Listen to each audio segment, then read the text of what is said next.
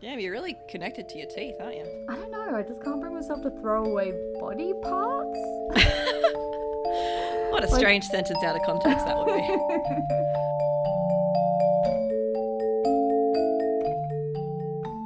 Hey guys, and welcome back to Coven Collective. My name's Imogen. And I'm Siobhan. Also known as Bomb. So if you hear me say Bomb, that is who I'm referring to. That is not a mysterious third person that's not talking. Yes, I've had an entire life of people struggling to say my name. Or spell it. Oh God, spelling's worse because it's Irish, so they just really went off the rails with that one. Yeah, like people think Welsh is bad, but Irish names are insane. Yeah, they're on par. Yeah. So yes, a lot of people call me Bomb instead, B-O-M. Yeah, like I just go, but please only call me Imogen. Like there is nothing else acceptable. I will, I will not associate with you if you call me anything. Yeah, so you are Bomb and I am Imogen. Yes, we'll keep it that way. And or Siobhan. I don't really or know. Siobhan. My full name is fine, but people for some reason struggle. So yes, this is our podcast where we talk about weird and wonderful things. So this week we don't know what each other's topic is. We have taken it upon ourselves to research. We're into things like true crime, mysteries, ghost supernatural, stories, that sort of ghosts, stuff. anything weird and wonderful. Yeah. Like we're kind of a bit fiends for it, really. Listen to a lot of podcasts, read a lot of books. I don't really read true crime or anything that's not fiction, but I have a couple that are just choice. Like I'll delve every now and then. Yeah. I prefer podcasts nowadays because I really don't have the attention span to read. I find I struggle to sit down and read a book nowadays. Yeah, no, me too. I would rather have something playing in the background. I do a lot of drawing, so like I'll have something playing, whether it's YouTube or a podcast, and I will just like be smashing out people's pet portraits or doing some fan art or, I don't know, drawing flowers. Who knows? Yeah, it's always good. That and cleaning the house, always good for podcast listening. I haven't tried that. I usually blast K-pop. Yeah, K-pop stuff is high energy. My neighbors would... thank God I live in a house now and not a unit. I'm sure people hated me.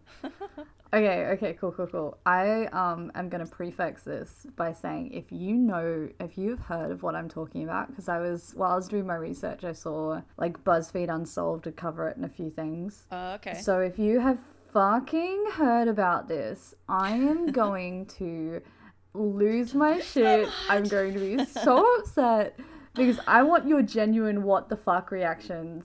Okay, I really hope I haven't heard of it. Yeah, now. I know, because I didn't realize it was so widely known about. I mean, there are books about it and stuff, but I only learned about it like a couple years ago, and I was totally into it, and I thought it was like this super like unknown mystery. It was like the indie mystery.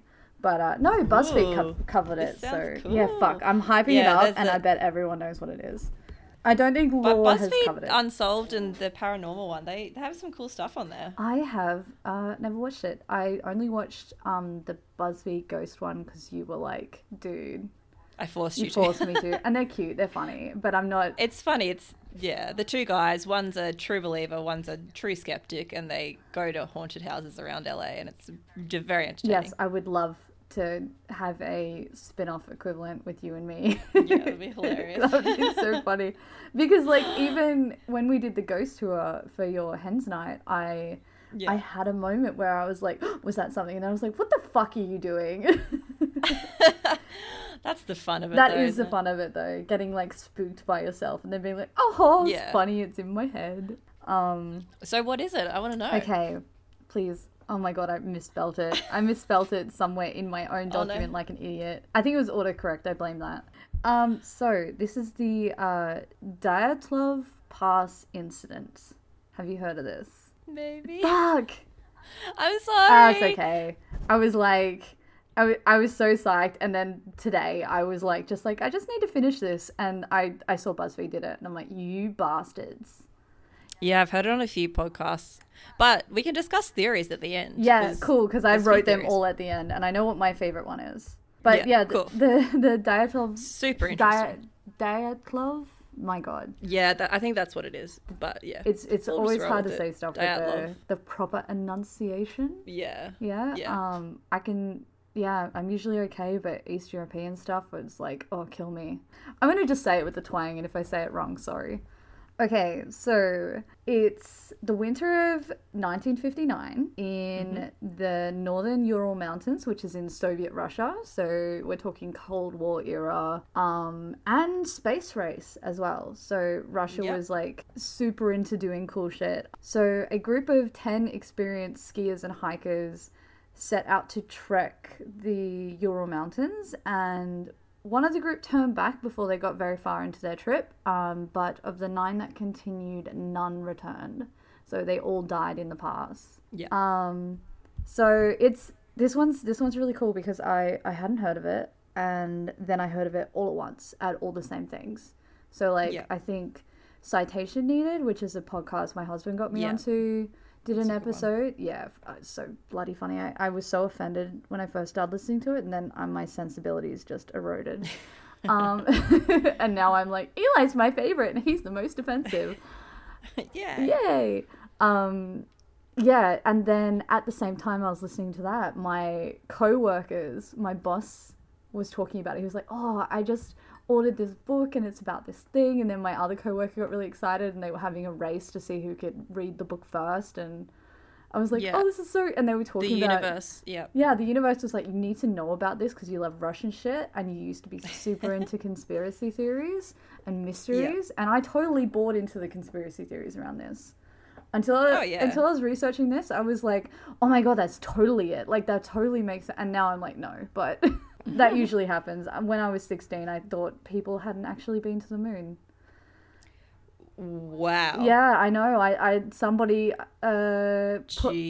had been exposed to the idea that man had never walked on the moon and that the moon landing had been faked, and I thought it was truth. I'm like, wow, they're totally right. Oh my god, and then, that's crazy. And then, like, the moment I thought about it critically and was like, you should probably, like, look back into that, I was like, huh, you're an idiot. What a load of bullshit. Yeah, what a load of bullshit. Wow, and how many other dumb conspiracies do you... Fluoride in the water? Is that actually okay? Yeah, I'm... Not toxic? Not toxic? Wow. Yeah, I was impressionable teenager. Yeah. That's crazy. I never knew that. Thank God you did some research. Otherwise, thank God I'm not an idiot, or I'd be a flat earther right now. Thinking there's lizard people underground. Yeah. So I totally believed the conspiracies around this incident. But then I did my research for this and I was like, oh, okay. This is what happens when you actually look into shit properly.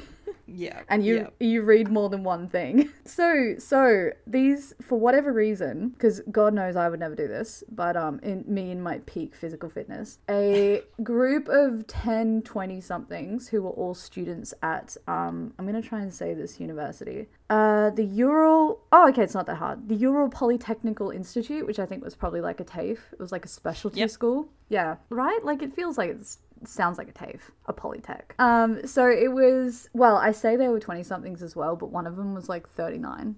Yeah. Like, the outlier. The outlier. He was like somebody's divorced housemate that just got invited. But this... What a shitty trip to get invited on. Yeah, I know. His name was... So it was... The group was put together by Igor Dyatlov, who is kind of the namesake of the pass and the incident. So he was a 23-year-old radio engineering student from the Polytech, and he got his friends and like other students together, and then this random 39-year-old. Oh no, sorry, he was 38. Okay. Oh, don't want to get it wrong. I don't know how he knew them, but they all decided that they wanted to go on a hiking expedition because it was 1959 in the Soviet Union, and apparently this is what you do for fun. What else are you going to do? What else are you going to do? Like, not everyone can be astronauts. Yeah, and our 38-year-old's name was Semyon. Oh my god. I'm just going to say his name was Semyon. I'm not even going to try and pronounce his last name. I have it here. It's not happening. That works for me. It's fine. Yeah. And then the other members of the group were 3 guys named Yuri. Must be... I didn't know that. Yeah, no joke. 3 guys named Yuri. Well, Semyon actually went by Alexander, but there was already an Alexander. So they prefaced it by saying his actual name was Semyon, so I'm just calling him that. Yeah. 3 guys named Yuri. So it must have been like the year for it. You know how like there's a lot of Sarahs or Emilys, Jessicas, you know, generic white girl names. It must have been the year for Yuri's. Apparently. Three guys named Yuri. There was bear with me. It's spelled Lyudmila. I'm just gonna call it Ludmila. I'm not sure. Let's call her Lou. Okay. So three guys named Yuri, Lou, Zenaida, Alexander, Rustam, and Nikolai as well as Igor and Semyon. So the group, so it's 8 men and 2 women, and they're not amateurs. They want to go on a hiking and skiing expedition, but they're already quite experienced. This is actually like considered a sport. So like Igor was actually part of a sport club that this was something that they did as their sport. It wasn't like, let's do a swim team or go cycling. It's like, let's climb. It's more like cross country skiing. Kind of, yeah, it's cross country skiing essentially, and doing it rough. So they all were certified too. Like there's levels, like you know when you go to a walking trail and it says like this is level 3. And it tells you difficulty. There was only 3 levels at the time. They were certified 2, and doing the pass, doing this expedition would make them certified 3, which was the highest that they could be, because it was quite difficult. It was meant to be expert level, and they were like, ready to advance to this expert level of hiking, because that's... So they're pretty experienced. They're pretty experienced. They were pretty ready to do this. Like, yeah, and it was meant to be a pretty difficult hike. Like it wasn't meant to be no chump vault through the valley. Like it was winter. It was a challenge, and it was winter they were doing it in because they were also skiing. And like think about it. It's winter here in Australia, and we live in Queensland, which is kind of subtropical. So we're very sooky about it. But we're also spoilt brats who it doesn't really get that cold. Not really. No. When I'm super rugged up right now, and it's probably like maybe 16 degrees Celsius. Yeah, I've got my Ugg boots on. Yeah, I got socks, which is a miracle for me. And like, so these guys are going out in Russia in winter to ski for like weeks. Like it's not just a quick trip. The worst time. Yeah. God. So they're not doing it with, satellite phones and GPS or synthetic fibers that are created for heat retention. You know, they're just doing it with like treated canvas and feather dowel and stuff. And a map. And we God hope a compass. I don't know. I didn't read anything that said exactly what their inventory was. Yeah. I didn't read anywhere about that because I was like, that's not important. But you'd think they had a compass. But I mean, that being said, like these was also smart kids. Igor had actually, because it's the Dyatlov Pass incident. I'm gonna call him Dyatlov. Dyatlov had he had actually made like a stove for inside the tent. Mm-hmm. Like he'd made it like it had like an external exhaust and it could be packed down and taken with them. Like he had made this custom built iron stove that could cook dinner and keep the tent warm. Pretty clever guy. Yeah, so that was pretty cool. So like, I mean, that at least made shit bearable, and it meant they had some heating. And a warm meal. And a warm meal and things like that. So like, they were still trying to be as comfortable as possible and as smart as possible about this. But it's still freaking crazy. It's just a hard-ass trip to make. What's really cool about all this, though, is that these kids kept journals. So they had diaries of all their stuff, and they had cameras. They had cameras with them. Which is pretty amazing considering, the technology at the time. I know it's really weird when I think of cameras pre-1960s Polaroid. I still think of like cameras with a flash bulb on a tripod. Flashbang. Yeah. Like putting your head under the towel. Yes, no joke. That's what I thought it was until this very second when you were like, wow, that's actually pretty great when you think of it. And I'm like, oh my God. No, the cameras would have probably still been portable and not massive, like a brick probably. Probably, yeah. But I mean, they had it, so that was cool. Like, they're still kids. They're still like 20-somethings and the one random 38-year-olds. But like, you can see photos of them from the trip. Like, if you look it up, and you go to Google Images or like any website really, you can see all their photos of their travels. So they took photos of themselves when they went by train to a settlement, and then from there by truck and then sled, and they took photos all along the way, and they like, it's really sad because they're all smiling, really sweet and like photos. really sweet kids, and they look like they're having a great time, and it's like, oh, you're all gonna die. I know. I'll put some photos up on our Instagram too, so you guys can check them out. Yeah, that's a great idea. I mean, be careful when you Google this though, especially if you're squeamish. It's not too bad because it's all black and white. Don't worry. But I see surgeries all the time. Oh so yeah, good point. More viewer discretion. Yes, because Bomb, you're the only person that matters. God damn it. I know. This is all about me. It's all about you. You and your ability to take gore. It's actually not really bad, but the photos from the initial investigation where they discovered the bodies are available online, and they come up when you Google it. It's not so bad, but you know, like to some people it can be pretty confronting. So like, just be a little careful when you Google that. So one of the Yuris, out of our 3 Yuris, one of them actually had to turn back. He turned back on the 28th of January, and he had like some pre-existing health conditions, and he was complaining about like having a pain in his ankle, a weak ankle, and he was just having a hard time continuing the trek. So he actually had to go back, and there are photos from when he had to leave, and he's saying goodbye to his friends, and it's that's sad. Yeah, I know. Makes me a little sad. He's the only one of the group that survived, and he lived to be 75 or something. Fun fact. God, imagine the guilt he probably felt. Yeah, a bit of survivor's guilt on that one. Needs some, hopefully, Soviet-era Russian men were super into therapy.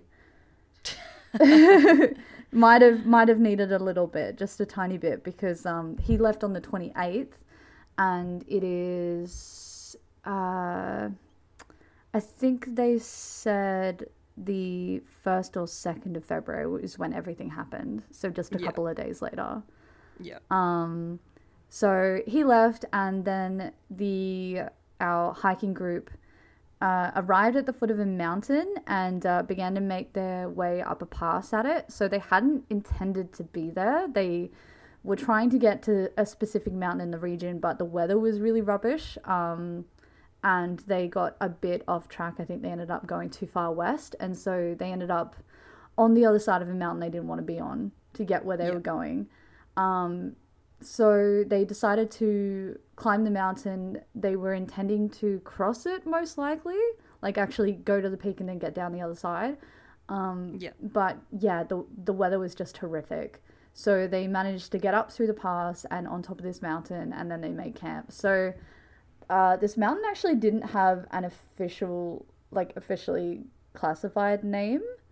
Neither did the pass, which is probably why it's referred to as the Dyatlov Pass. Yeah.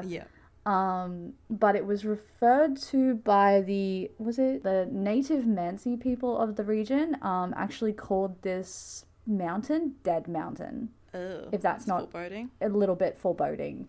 I'm not sure why. There's not like it's super avalanche prone or dangerous particularly, but and there wasn't much information out there about why it was referred to as Dead Mountain, but they called it Dead Mountain. They ended up making camp on the slope of the mountain, either because they didn't want to turn back and lose the progress that they made, or maybe they wanted to practice making camp on a slope. It's not exactly the most comfortable thing, I'd imagine. Yeah, but maybe they were just, they just needed a place and they're used to those conditions and they were right with it. Yeah, it could just be that they were like, man, this'll do. Yeah. I'm fucking tired and the weather's really bad. Let's just go here. This is great. I can imagine that happening. Yeah. But yeah, so the weather sucked. They couldn't see shit. And they set up their cozy little tent. And this is where shit gets crazy. So it's either February 1st or February 2nd. They're not really sure. That kind of like all this stuff goes down. But before leaving, Dyatlov told his sport group what was going on, and that he would send them a telegram when he got back to civilization. And which is like, standard fare if you're a hiker, or do for sure. Yeah, or do anything remote, cross country skiing, that sort of thing. Anything that can keep you isolated, that's a good idea. obviously, to be like, hey, dude, I'm doing this thing. Just a heads up, I'll check in at this date.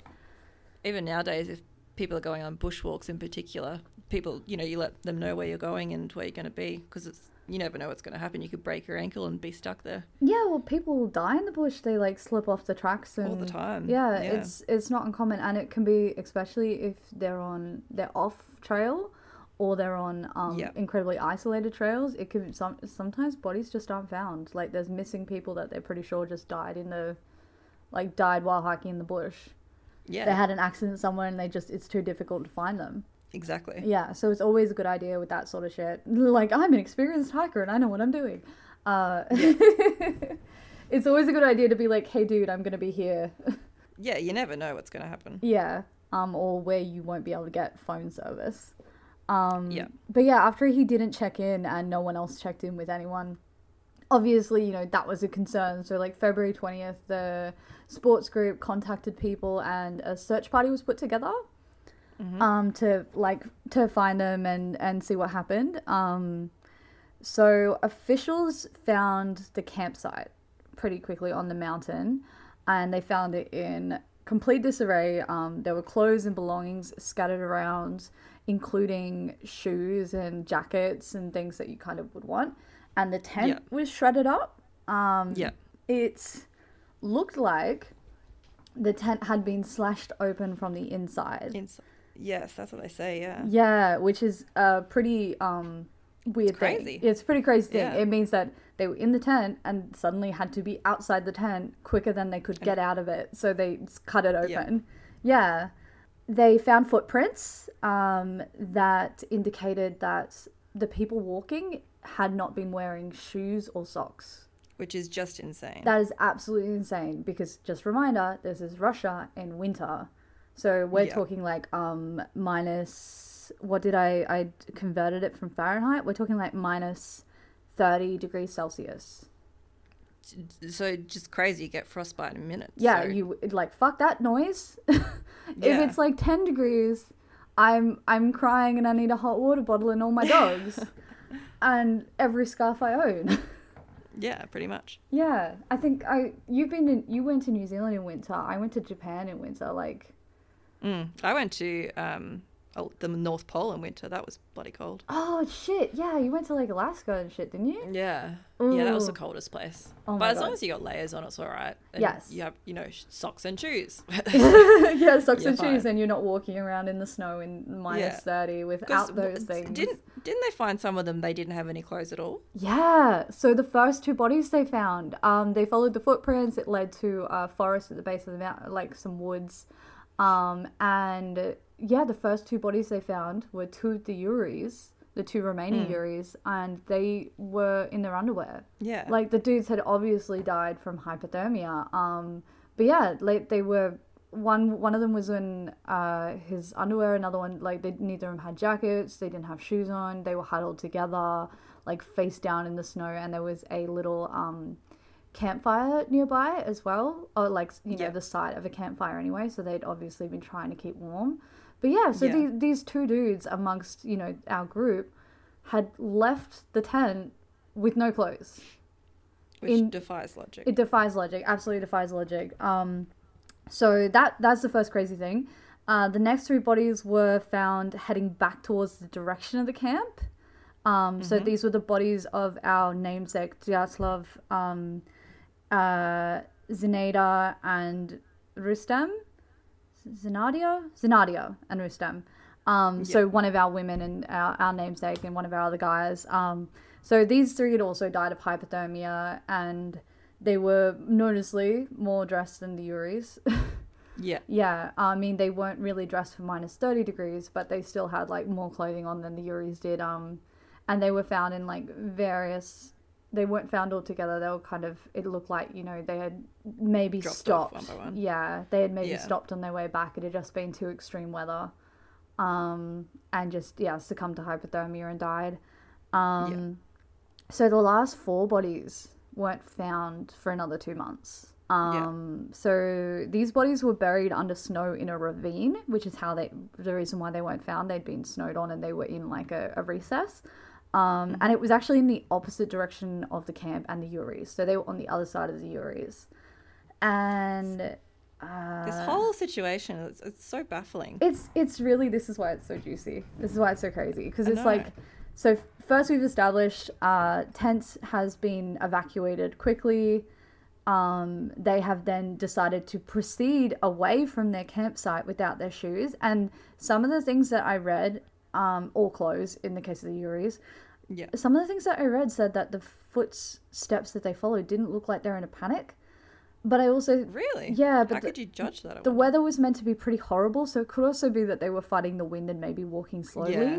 Like, that maybe they just weren't able to move quickly. Yeah. And that could be it, because, like, when people are panicked, they run all around and they, like, go in weird directions and stuff, and I don't know. But it seemed to indicate they weren't panicking, but for whatever reason they had to leave their tent. I think it's more likely they were just fighting the weather. But yeah, the other 4 were in a ravine in the opposite direction. So 2 died by a campfire, 3 died on their way back to the tent, the other 4 died in a crevasse. Yeah.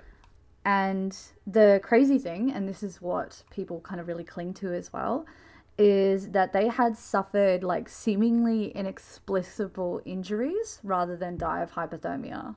Well, actually, so it's like they've been beaten. Yeah. Well, there's actually one of them did die of hypothermia. The others succumbed to their injuries. One just died of hypothermia. So Nikolai had a fatal head fracture. Mm-hmm. So fallen on his head and died almost immediately. Or had something done to his head, been hit, had some sort of impact, whatever. Then Lou, the young woman whose name I unfortunately cannot say, and Semyon, our 39-year-old, both suffered injuries that were likened to being hit by a car. How? What did that? It's people have theories, and some of them are whack. Yeah. But yeah, they a Yeti. They had I swear to God, there's probably people that do think it's a Yeti. Oh, for sure. For sure. They had internal trauma and broken ribs and internal bleeding and it was injuries that were accustomed to a high impact, right? And one of the theories I know is like an avalanche, but obviously that didn't occur because there wasn't, the place wasn't covered in snow. So yeah, like there was the force of that maybe could have done it, but yeah, like you can be crushed by snow. That's yeah, like you can. That's an incredible weight. But there was no sign of an avalanche. Yeah, and it's also that this area isn't recorded to have avalanches. Yeah, like there are no recorded avalanches before that and none after. So it sort of rules it out, essentially. Yeah, like it would make sense except for the fact there's no evidence. But yeah, so they had these insane like body traumas. Also, both bodies, so both Lou and Semyon were missing their eyes. Yeah, their eyes were gone. So odd. Their eyes were gone. And Lou had the worst of it. She was also missing her lips and her tongue. And like some of that can be explained away by scavengers, and I think I did see somewhere that the coroner's report did attribute at least the like external facial things, like the fact her lips were eaten off to scavengers, but they were also meant to be buried, so I'm not sure really how that's, I don't know. It's not like foxes can't dig though. Yeah. They're just like, oh, tasty human. Why was it only on some and not the others? Yeah, that's exactly it. It's a strange thing. But I mean, also decomposition is a weird thing too. Yeah. It could be because they were in a ravine that somewhere where running water is. It could be that the water, because they were found 2 months later, temperatures are starting to cool. That's like what, February they went missing. They were found April. Yeah, so that's starting to get into spring for Russia. So yeah, it could have been maybe they were exposed to running water and it heightened decomposition. Yeah, it could be that's the theory. But yeah, their eyes were missing and Lou was missing bits off her face and the group that were in the ravine had actually also all died at different times. Okay. So this is evident from the fact that they were scavenging clothes off each other. Oh. So, like, clothing from the first victim could be found on someone else, and then, so probably Nikolai they stole shit off. Alexander that was down there, he he actually did die of hypothermia. He didn't have any external trauma. Yeah. But Semyon, who was the last survivor, out of the group who succumbed to his injuries last, considering he was one of the ones that had like the crush injuries, he'd scavenged clothes from nearly all of them. Yeah. Yeah. Including like loose wool coat and hat. Like he had, it seemed that they didn't have sufficient clothing. They were trying to keep themselves warm. So when one of them died, they tried to pass the clothes around to keep themselves warm enough to hang on. So yeah, obviously the weather was so bad they didn't know where they were going, so they had to stay still. Yeah, pretty much. And not to mention, like, they're separated from their friends and they're injured. Yeah. You don't want to, like, get up and wandering around, and it's the middle of the night and it's freezing. So conserving energy is good too. That's kind of where it all finishes up. They found it. The Russian government kind of, again, this is one of those situations where I saw somewhere that the records for this had been sealed until the 90s. Odd. Yeah. I think it's mostly just because that's just how communist governments work. Yeah. They were not super keen on just like handing out information to the public. The information. Yeah. But honestly, they never came to like an official thing. It was just like, they died. They died. We don't know. They died. Yeah, we don't know. Maybe an avalanche. Who knows? Yeah. I mean, like at the beginning, some officials tried to say it was like the local indigenous people, but they're considered to be quite peaceful, and none of their injuries were kind of really retaining to having fought another person. You know, like another person can't make you look like you were hit by a car. Only a car can do that, or a car-like thing. Yeah. A big thing. But yeah, that's kind of where it all wraps up. And so apparently they're reopening this. Oh. Yeah, apparently. They found some new evidence or something. No, but you know how science like works better. Yeah. Science does good better. But my strongest sort of theory, I think has to do with hypothermia, because they say that, you know, they get that sort of hysterical hypothermia when you reach the point where you start to believe that you're overheating, and that then you undress and then you just try and get out. Yeah. And there's like the terminal burrowing thing where you try and, you know, go into a small space and burrow yourself away. But again, doesn't explain the traumatic injuries and why they were spread out sparsely.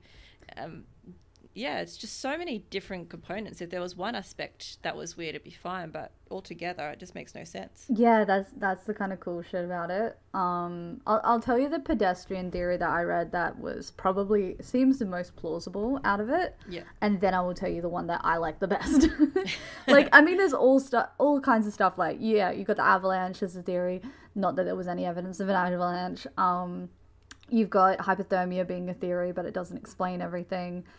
There's also the idea that maybe there was like an internal conflict and they all scattered because there was a fight, but like that's not really much, especially since these were not dumb kids. These were like not only hikers, these were Russians.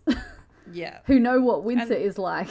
And they're intelligent and you know, have a strong bond, obviously. So it doesn't really fit in. Yeah. But yeah, I'll tell you the pedestrian theory and then I'll tell you my favorite theory. So the one that I think is the most likely to be true is I think I saw it on Unsolved on YouTube and I was like, holy fuck. I'm like, that makes complete sense. But it's the idea was, and you know how I mentioned the stove earlier, there was also burn marks on some of their clothes, right? Which a lot of people gloss over. They don't see it as super important, but they had a stove in a tent in a contained space. So methane poisoning? Yeah, so the idea is that maybe they were also drinking and eating.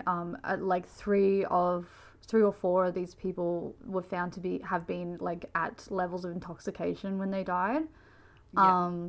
What might have happened is this stove maybe fell over, or the embers tipped out, or they were trying to clean it out and the embers reignited.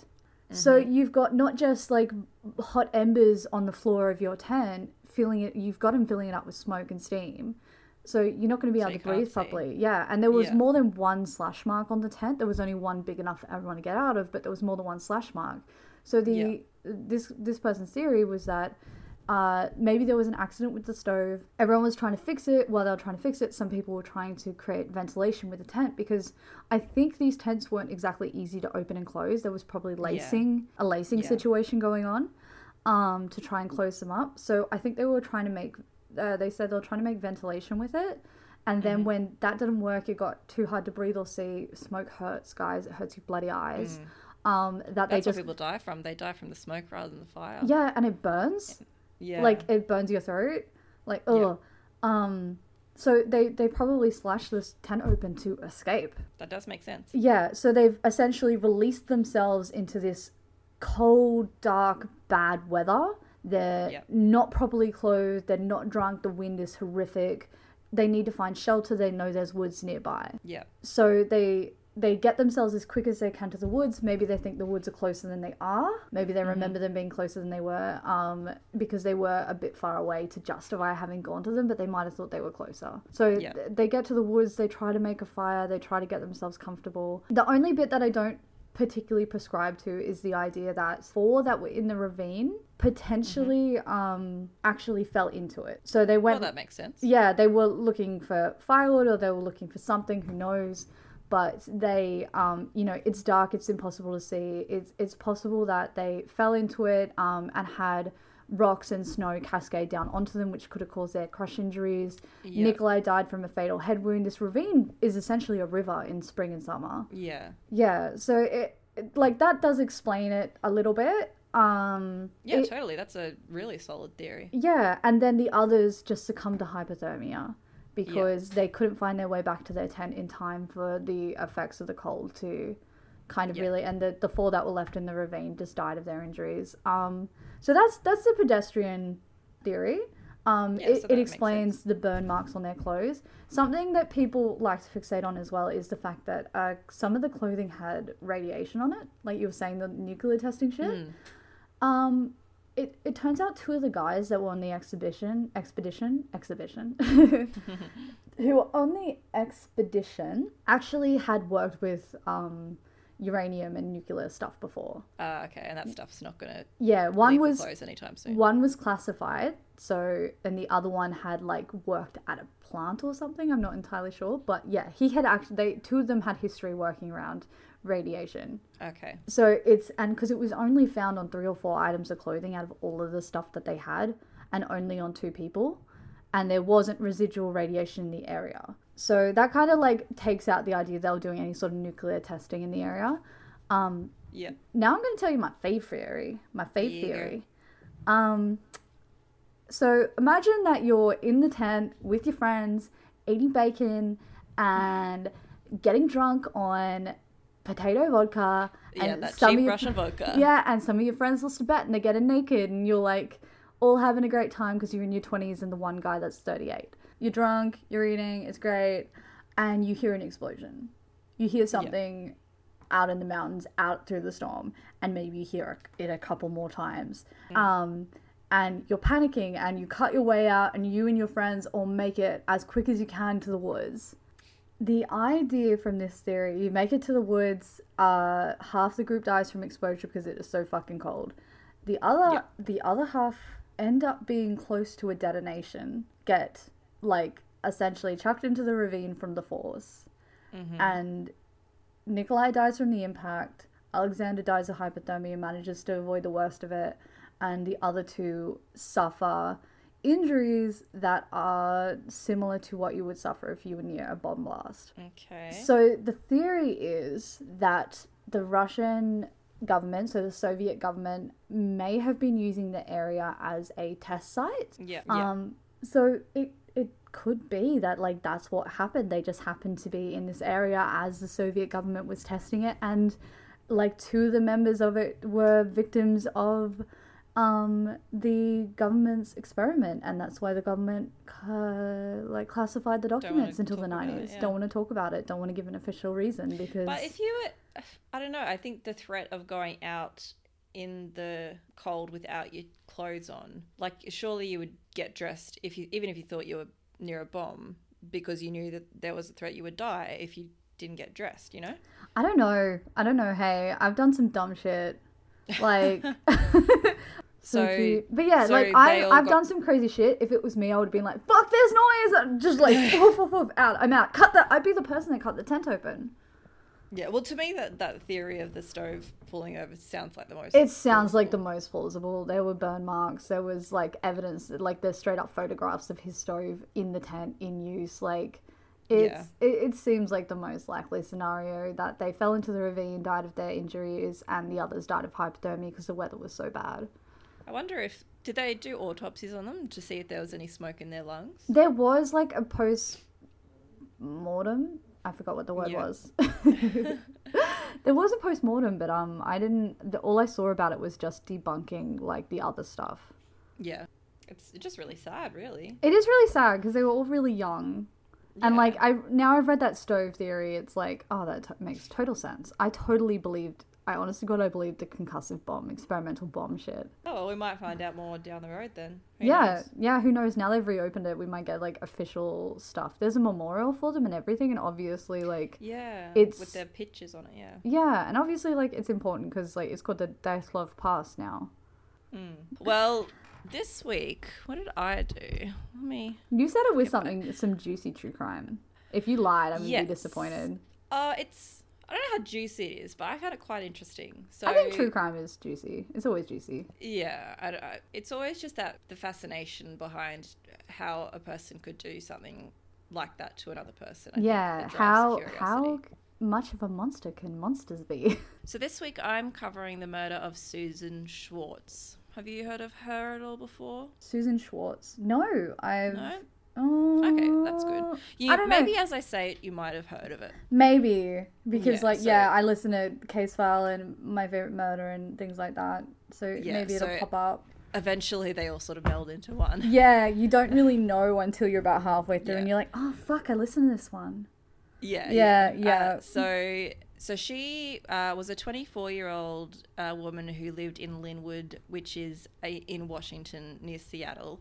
So this story takes place on October the 22nd in 1979. Around 4 p.m. that day, the sheriff got a phone call and it was a man on there. He was super frantic. He was saying, my girlfriend's been attacked in her home. I think she's dead. You need to come over here right now and help me. So he was really frantic, really upset, didn't know what to do.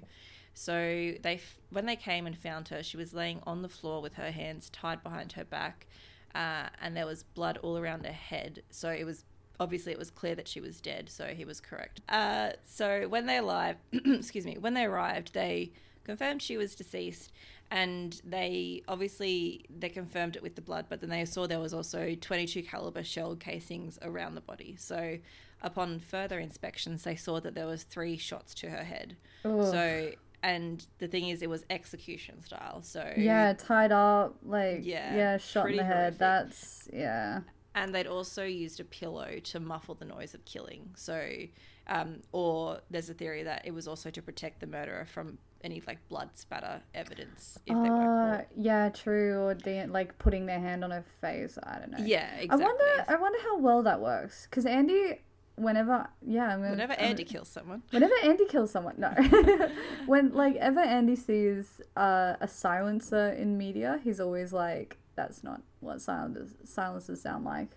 Apparently they don't they don't make much of a difference. They don't make too much of a difference. I think they're meant to stop the sound carrying as far, and that's about it. It appeared that she had been in the shower, and because she was naked when they found her, and they also found some blood that sort of had dripped on the bath and stuff when they inspected it. So the theory was that the attacker took her by surprise when she was in the shower, overpowered her, bound and tied her with the white electrical cord that they actually cut from the hairdryer, and then they used her bra as a gag, and then later in the hallway and just shot her. Oh God. So, pretty, and think I said she was 24 years old. Like, a pretty horrific way to go.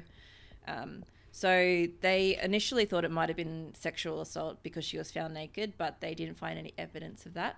And they thought she was just naked because she was in the shower. Yeah. And there wasn't any signs of forced entry. The house was actually in an immaculate condition. They had new carpet that had been vacuumed. She was actually pretty pedantic about keeping the house really tidy.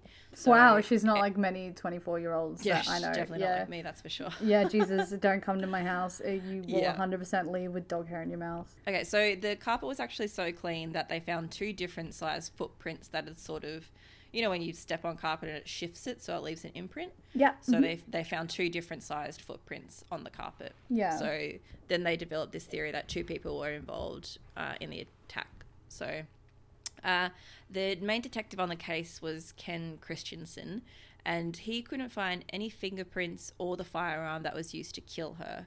And at this time it was 1979, so DNA evidence wasn't a thing, you know, it wasn't used. That's so weird to me, but yeah, like it's crazy I know that that it wasn't that long ago. Yeah, you would think, you just feel like it's been a thing forever. No, it hasn't. It's so crazy. No, they used to just use blood type. Yeah. DNA wasn't used, but they still collected blood because obviously they anticipated that technology would get better. No neighbours actually heard any gunshots, but she lived in a pretty secluded area, and they theorised that the pillow might have actually worked effectively to try and muffle the noise and prevent it from carrying too far. Yeah. So they followed the train of thought that it was a pretty personal crime because obviously it was an intense murder, you know, dragging her out of the bath, tying her up, and then essentially executing her. So it was pretty foreign of a concept to those around her. They all described her as loving and generous and, you know, the type of person who would do anything for her friends. So no one could think of any enemies she might have, and the whole thing didn't make sense to anyone. She was friends with a woman named Karen when they were in high school, and in interviews she said that Susan was the only person she could count on and talked to her often about problems, things like marriage problems that she had. And she said that she lived a normal, quiet life from all accounts. Yeah. Well, I mean, she's got a name like Susan, so... I know. Yeah, you would be like, this is... And she's clean, and it's like the 70s. Just a nice young girl. Yeah, she's very, like, sounds pretty straight-laced. Yeah. I'm also typecasting by the fact she's called fucking Susan. I know, we're really basing a lot of her life story on it. Yeah, but I'm like, when you say Susan, you 100%, you think, like, button-down shirts and, like, like, she's wearing, like, a nice little chain necklace and... All the people named Susan are like, the fuck? Sorry, Susan's out there if you're not like that. You're telling me you don't wear your cross every day? What are you doing, Susan? Dare you? How dare you? You don't get blowouts? Yeah. So she lived with her boyfriend of 8 years, who was the one who found her, and all the friends and family said they had a loving relationship. They were trusting and caring of each other, and the police said that he was actually the last person to see her live at 7 a.m. that morning. So one of the neighbours said that they went to Susan's house at about 9:45 and there was no answer at the door, so the neighbour turned away, but he did hear what he thought was the sound of an animal crying, but he, you know, dismissed it and walked away. But police theorised that he might have actually heard the struggle of Susan being murdered, which is really tragic. That is, yeah. And like I just said, I 100% heard a woman screaming and hoofed it out of my house. So, yeah, exactly. Yeah, if that had been me, you can bet I would have kicked her door down. No, I'm joking. I would have called animal welfare. Yeah, I know. Yeah. That's the thing. It's like you know it's out of the ordinary, but when's that thing that tips you over into action? Because if you think it's true. Just an animal crying, you know, you're not probably going to do anything. I say I would have called animal welfare, but I wouldn't have. I would have left a note on their car. Yeah, been like hasn't. Yeah, they sounded sad. Maybe like just letting you know they were just like crying and stuff. Yeah. Yeah. So if she was actually killed before 10 a.m., then that conflicted with the story that her boyfriend had left the house earlier that day. So the police talked to his employer and they confirmed that he did arrive on time and he worked a full shift. He was fully cooperative with the police and he was clearly distraught at the situation. So eventually he was cleared and he helped the police with walkthroughs to identify if things were missing in the house. And Yeah, so he was really helpful, and they identified there was some technology and jewellery missing when they did the walkthrough. So the police's strongest theory was that a burglar went to the house and was shocked by Susan being at home. They sort of panicked, tied her up, and then shot her. So that was what they were going with. Jesus. And yeah, so it's a pretty strong reaction to a burglar. Yeah, being like, I know people that have been home or come across burglars, and the usual reaction is the burglar runs. Yeah. Yeah. That's what you expect. That's usually the thing. Yeah, you wouldn't, I mean, to be fair, like, we don't know the situation. There's also, there's definitely stories out there of people being hurt or treated violently. Yeah, and especially if they're on drugs at the time. Yes, yep. You never know how they're going to react. That's exactly it. A bit of small town ice. Yeah. Classic ice. A classic ice, bit of classic small town ice is going to definitely make that burglary a bit more violent. Ramp up the situation. Yeah, just a tiny bit. Yeah. So they had a walk around, talk to the neighbours, and one of the neighbours said that they saw a male walking down the road carrying a long cylindrical object close to the time of the murder. And they said that this could have been a VCR that was missing from Susan's house. So they asked him... you said cylindrical. Yeah. VCRs were cylinders? What? No, they were rectangular, but you know, maybe he just... like misplaced. Yeah. That's what they described. He was like, it was round, and like it was square. Maybe it's a VCR. Yeah. So he actually remembered well enough to put together a composite sketch with the artist. But he couldn't remember what a VCR looks like. You got to focus on the important things, all right? I am so I freaked out for a second there because I thought I didn't know what technology I nearly rocked like. your whole world. Yeah, I was like, holy fuck, how the hell would that have not just rolled off your TV unit? Anyway. And what would the VCR look like? A round thing? Yeah, okay, God. Anyway, we digress. Ricky Hartman was actually identified as the potential suspect from the sketch. He had burgled in the past and police tracked him down. So he did live near the crime scene, and when questioned, he was cooperative, and a search of his home didn't show up any of the items that were missing from Susan's. Okay. So they gave him a polygraph exam, and he actually passed. And how? I don't know if you know much about polygraphs, but I always thought they weren't exactly the most accurate thing. I know they were super relied on back in the day, but they can be fake, they can be lie. You can fake it. You can also have a bad reader, like a person doing it. Exactly. People have definitely cheated it before, and I believe it's not admissible in court, even when it, back in the day when it was a new technology, wasn't admissible. And it's not at all reliable. Yeah, it was probably one of those things where it gave them enough to keep going. Maybe it gave them enough to get a warrant to do something else. I don't know. To then continue in the questioning and potentially hold them longer and Yeah, exactly. I think that's probably part of the theory behind it. It was just a tactic. Because, it seems like one of those things is like, if I was a lawyer and someone came at me with a polygraph, I'd be like, what the fuck, man? Yeah, if anyone asked me to do a polygraph, I'd be no, never. I would fuck every question, even if I was telling the truth. Yeah, I wouldn't know my own name. Spell Siobhan. Oh god, it's the hardest name to spell. They gave him a polygraph exam, and he actually passed. And there wasn't any other information or evidence to tie him to the crime, so they cleared him as a suspect. So there were no other leads in the case that they were uncovered, so the case actually went cold. So more than 20 years passed by, and then DNA evidence, obviously, it advances, and they form a cold case, which then reopens her case. So when they were going through the case initially, they collected the cables, the shell casings, the hairdryer, pillowcase, bra, and the blood found on scene. So they got all that and sent it to the lab for analysis. And obviously now they had the technology that would be able to properly examine it and get the information from it. Yeah. But unfortunately, all of the DNA on the items belonged to Susan. Fuck it. I know, yeah. So they obviously were careful enough not to get any of their DNA evidence on any of the equipment. So balls, again, gloves. Yeah. Yeah. And obviously they didn't touch much in the house. And if there was two of them, less chance of the killer. Jesus. So they killed her execution style during the day and didn't leave any evidence. Like, this is weird. Yeah, and apparently no one heard the gunshots or saw them. Yeah. So, yeah. This is great. I'm loving this. You said this is like, I don't know how juicy it is. No, I fucking love this. Little straight-laced 24-year-old poor Susan. Yeah. Like, yeah. Yeah. Sweet little Susan. So DNA didn't show up any results. And then, separate to this, a letter then came from a convicted killer inmate for Susan's best friend Karen, who we mentioned earlier, who talked to her about her marital problems in the past.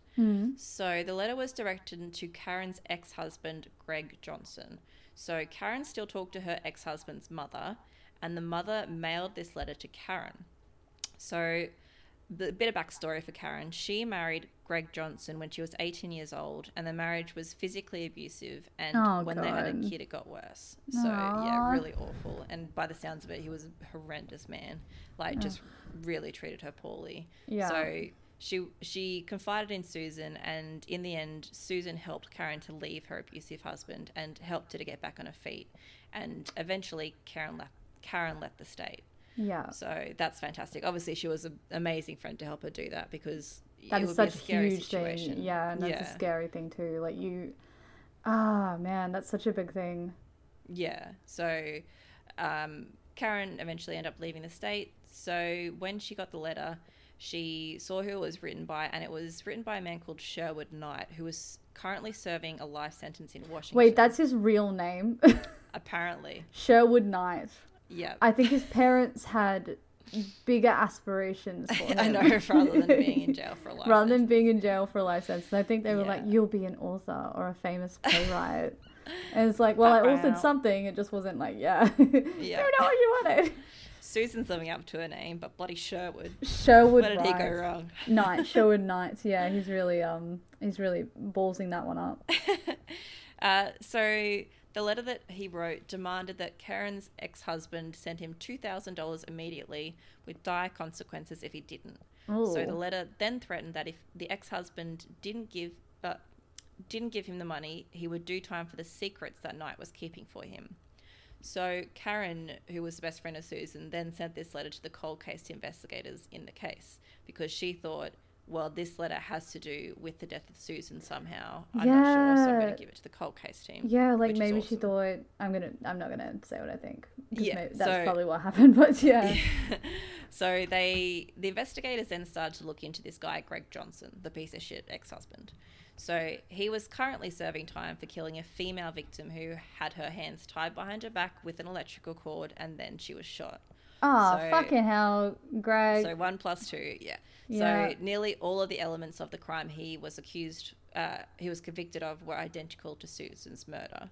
So immediately they suspect Sherwood Knight, the guy who wrote the letter, and also Greg Johnson, the piece of shit ex-boyfriend or ex-husband. Yeah, ex-husband. Yeah. So before they could contact the prison, Sherwood actually reached out to the cold case team. I'm not sure whether it was, to negotiate some sort of deal or, what it was. But the reason he reached out to the team was because they had actually earlier in the year put together a project called the Cold Case Cards. So these cards were a normal deck of playing cards, but instead of the drawings like King, Queen, Knight, Jack rather, where they had details. Yeah, I think you're thinking of chess. Oh yeah, it's Knight, right? And Rook. Yeah, Knight's on bishop. chess, and then Jack is on cards. Yeah. So they had the details about the cold cases on there. So they'd have the picture of the victim and then like a few lines about the cold case. Oh so man, I want them. I know, they're so cool. Oh, that sounds so cool. I mean, also awful, but cool. Interesting. Yeah. Interesting. Yeah. So they actually distributed these throughout prisons in the hope that someone might come forward with information regarding the victims. Clever motherfuckers. They should run a PR firm or a marketing firm or something. But obviously it was effective because people probably come forward wanting to negotiate some sort of deal with the information they have. Definitely incentivize. Susan was actually the Queen of Hearts, which is really sweet. Oh, sweet little Susan, and I'm totally typecasting her. I don't know what she looks like, but I imagine her as poor sweet Susan. Yeah, I think she maybe was blonde. Let me see. Now I really need to know what she looks like. Editing magic. Yeah, I'm gonna open my tablet because it doesn't make clicky sounds. But that being said, Susan Schwartz, trying to Google that name. Schwartz. Okay, that's a bit easier. Cool. I can't even spell Susan. Is that how you spell it? I don't know. Anyway.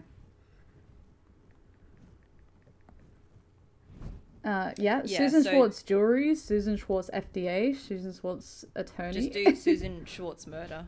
Yeah, that works. But she's exactly what you think she looks like. Sweet, blonde-haired, well-dressed, skinny white girl. Come on, photos, come on. I would very much... Aw, and she was kind of, like, light-haired. Yeah. And blonde. Yeah. So, yeah, you can see she was the Queen of Hearts. Yeah. Which was pretty apt, I think. She looks like she had braces in high school. She looks like that girl. That girl. That girl. What are you saying about people who have braces in high school? Did you have braces? I didn't know you when you had braces. I had braces year 9. Oh, yeah, I didn't know you then. Yeah. But boy, do I need them. Anyway, let's keep going. So the police went and had an interview with him in prison about murder. At this stage, Knight didn't know the police had the letter he had written to Johnson. Mm-hmm. So Knight made it clear that the information he had tied Greg Johnson to the murder of Susan. So he explained that on the day she was killed, he was out fishing, and when he was done, Greg showed up at the pier to talk to him.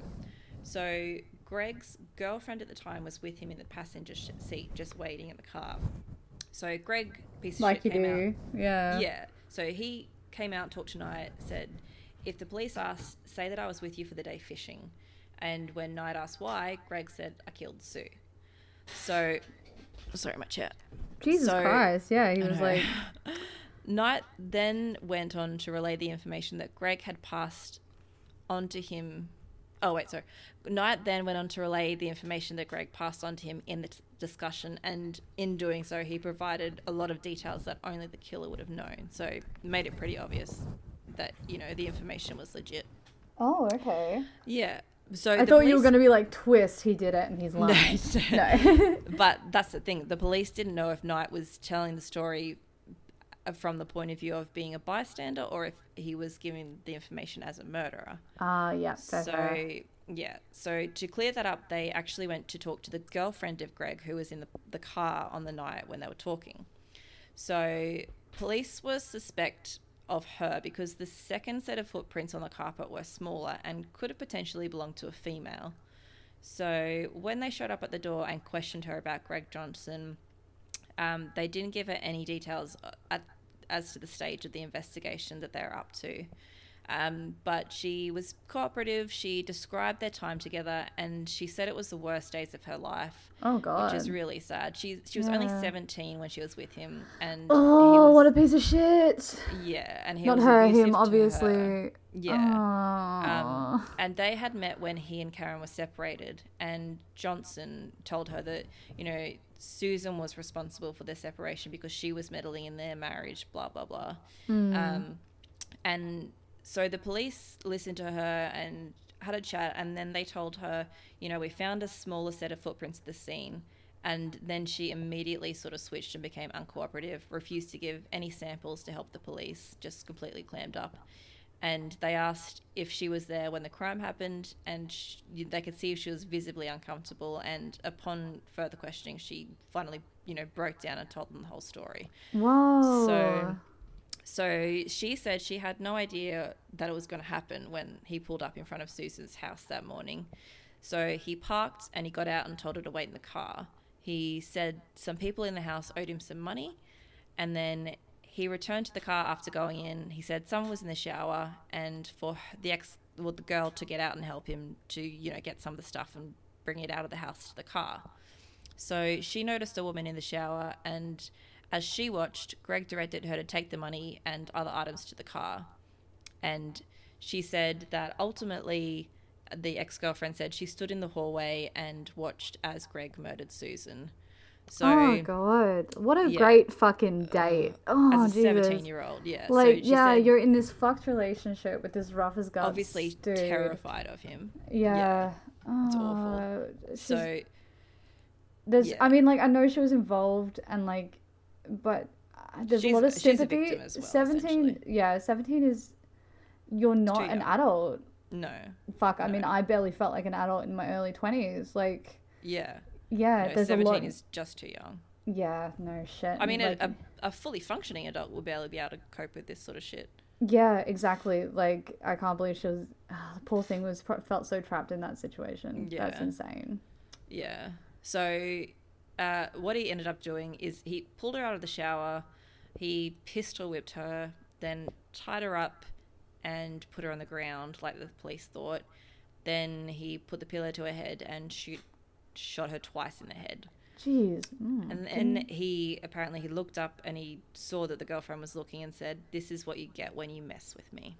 Fuck. So you just have to wait until that dirtbag gets sick of you. That's the kind of dirtbag that one is. You just have to be like, cool, I have to either put you in jail or just wait until you're bored of me. Yeah. I will be as boring as possible. Yeah. Fuck. Super vanilla. Oh. So after witnessing what he did on the drive back, the guy said, "If you tell anyone what I did, I'll kill you and your family." And obviously she believed him. So that was the reason she didn't come forward before then. So they eventually interviewed Greg Johnson, and initially he was cooperative, but when they got onto the topic of Susan's death, he switched and became defensive. So they confronted him with the account of the ex-girlfriend. He obviously denied any involvement and refused to talk anymore. But ultimately, more than 3 decades after her death, the police were able to place Greg Johnson under arrest based on the testimony coupled with the story of Knight. Yeah. So in 2012, he pled guilty to second-degree murder, but never showed any remorse for his actions.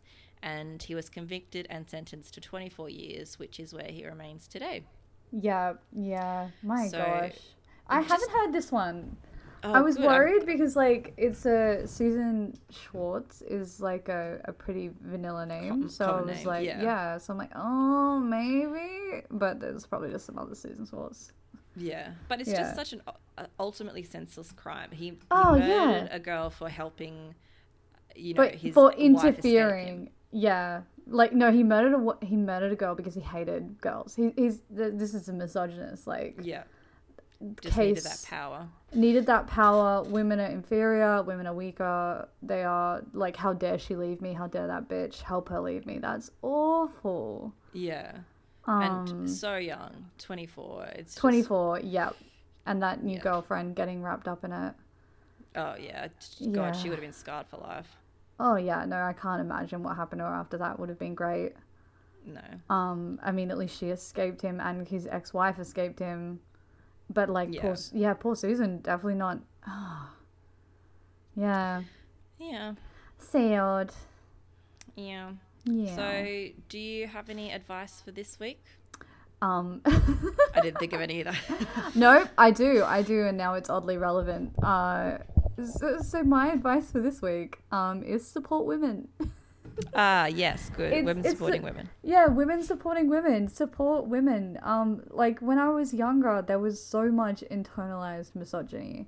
Hatred of myself, beating up other women, verbally, not with my fists, but, like, being like, she hooked up with that person, what a slut. Saying just, like... Very much a culture of, like, if there were any sort of competition or a threat, you had to, drag down their reputation. Yeah, and like pitting other girls against each other. We went to an all-girls school, and I personally thought it was better than my time at a co-ed school and a public school, but because I felt like, just in my personal experience, having boys around, especially in like a really heteronormative environment all the time, encouraged that sort of behavior.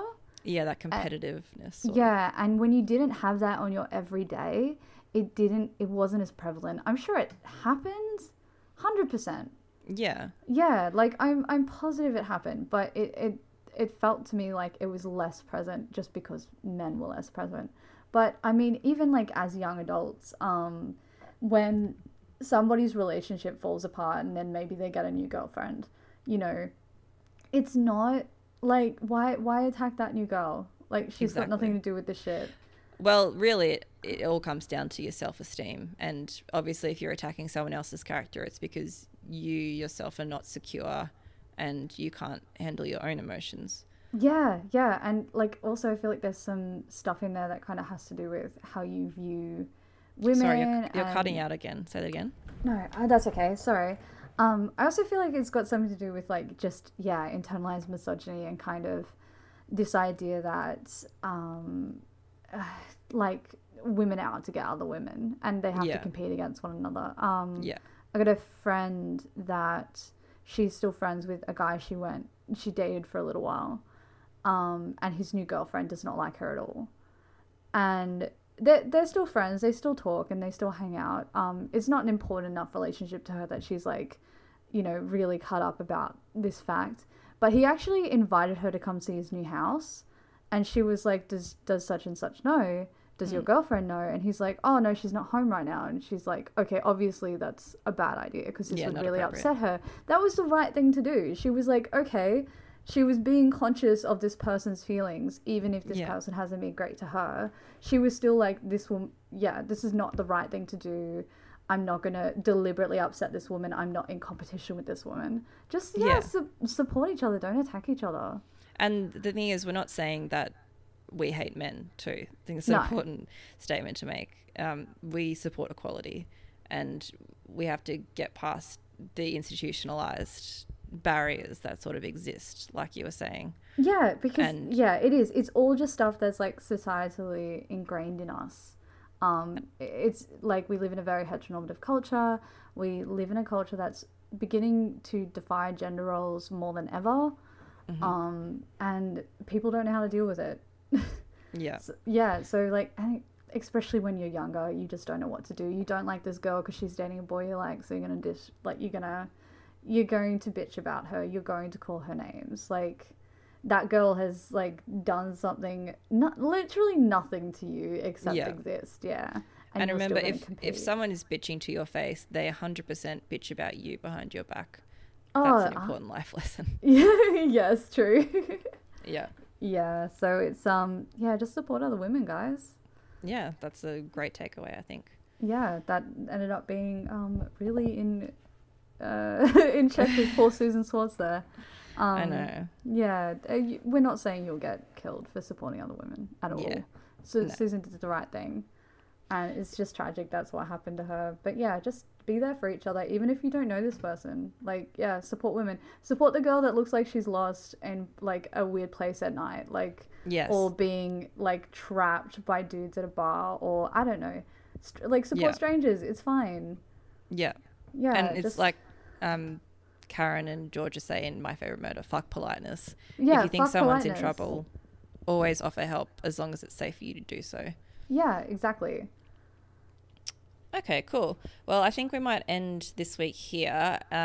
As we say each week, you know, if you want to email us with any spooky stories you have, cool experiences, questions you might have, our email is covencollectivepod@gmail.com. And I'll also put up some information about the stories that we've covered tonight, just some pictures and stuff, so you guys can have a look and just, you know, follow along with us. And if you want to have a look at our Instagram, it's Coven Collective Pod. So get on there and follow us. And if you have any friends that you think might be interested in the show, just share that with them. And we want to get this ball rolling. Yeah, I have no idea what platforms we're going to be on yet. iTunes is going, so we can't say please give us 5 stars on iTunes because that shit is not going to, I don't know what format that's going to be in soon. But I mean, wherever you hear us, just share it around. If you think that the stories we told were cool, I don't know, or that maybe you want to be part of this Coven Collective. We want this to be a project that you guys develop as well, not just us. We want this to be a community where you're Coven and we want to collect things. Awesome. Well, we'll talk to you guys later. Thank you so much for listening. Yeah, bye.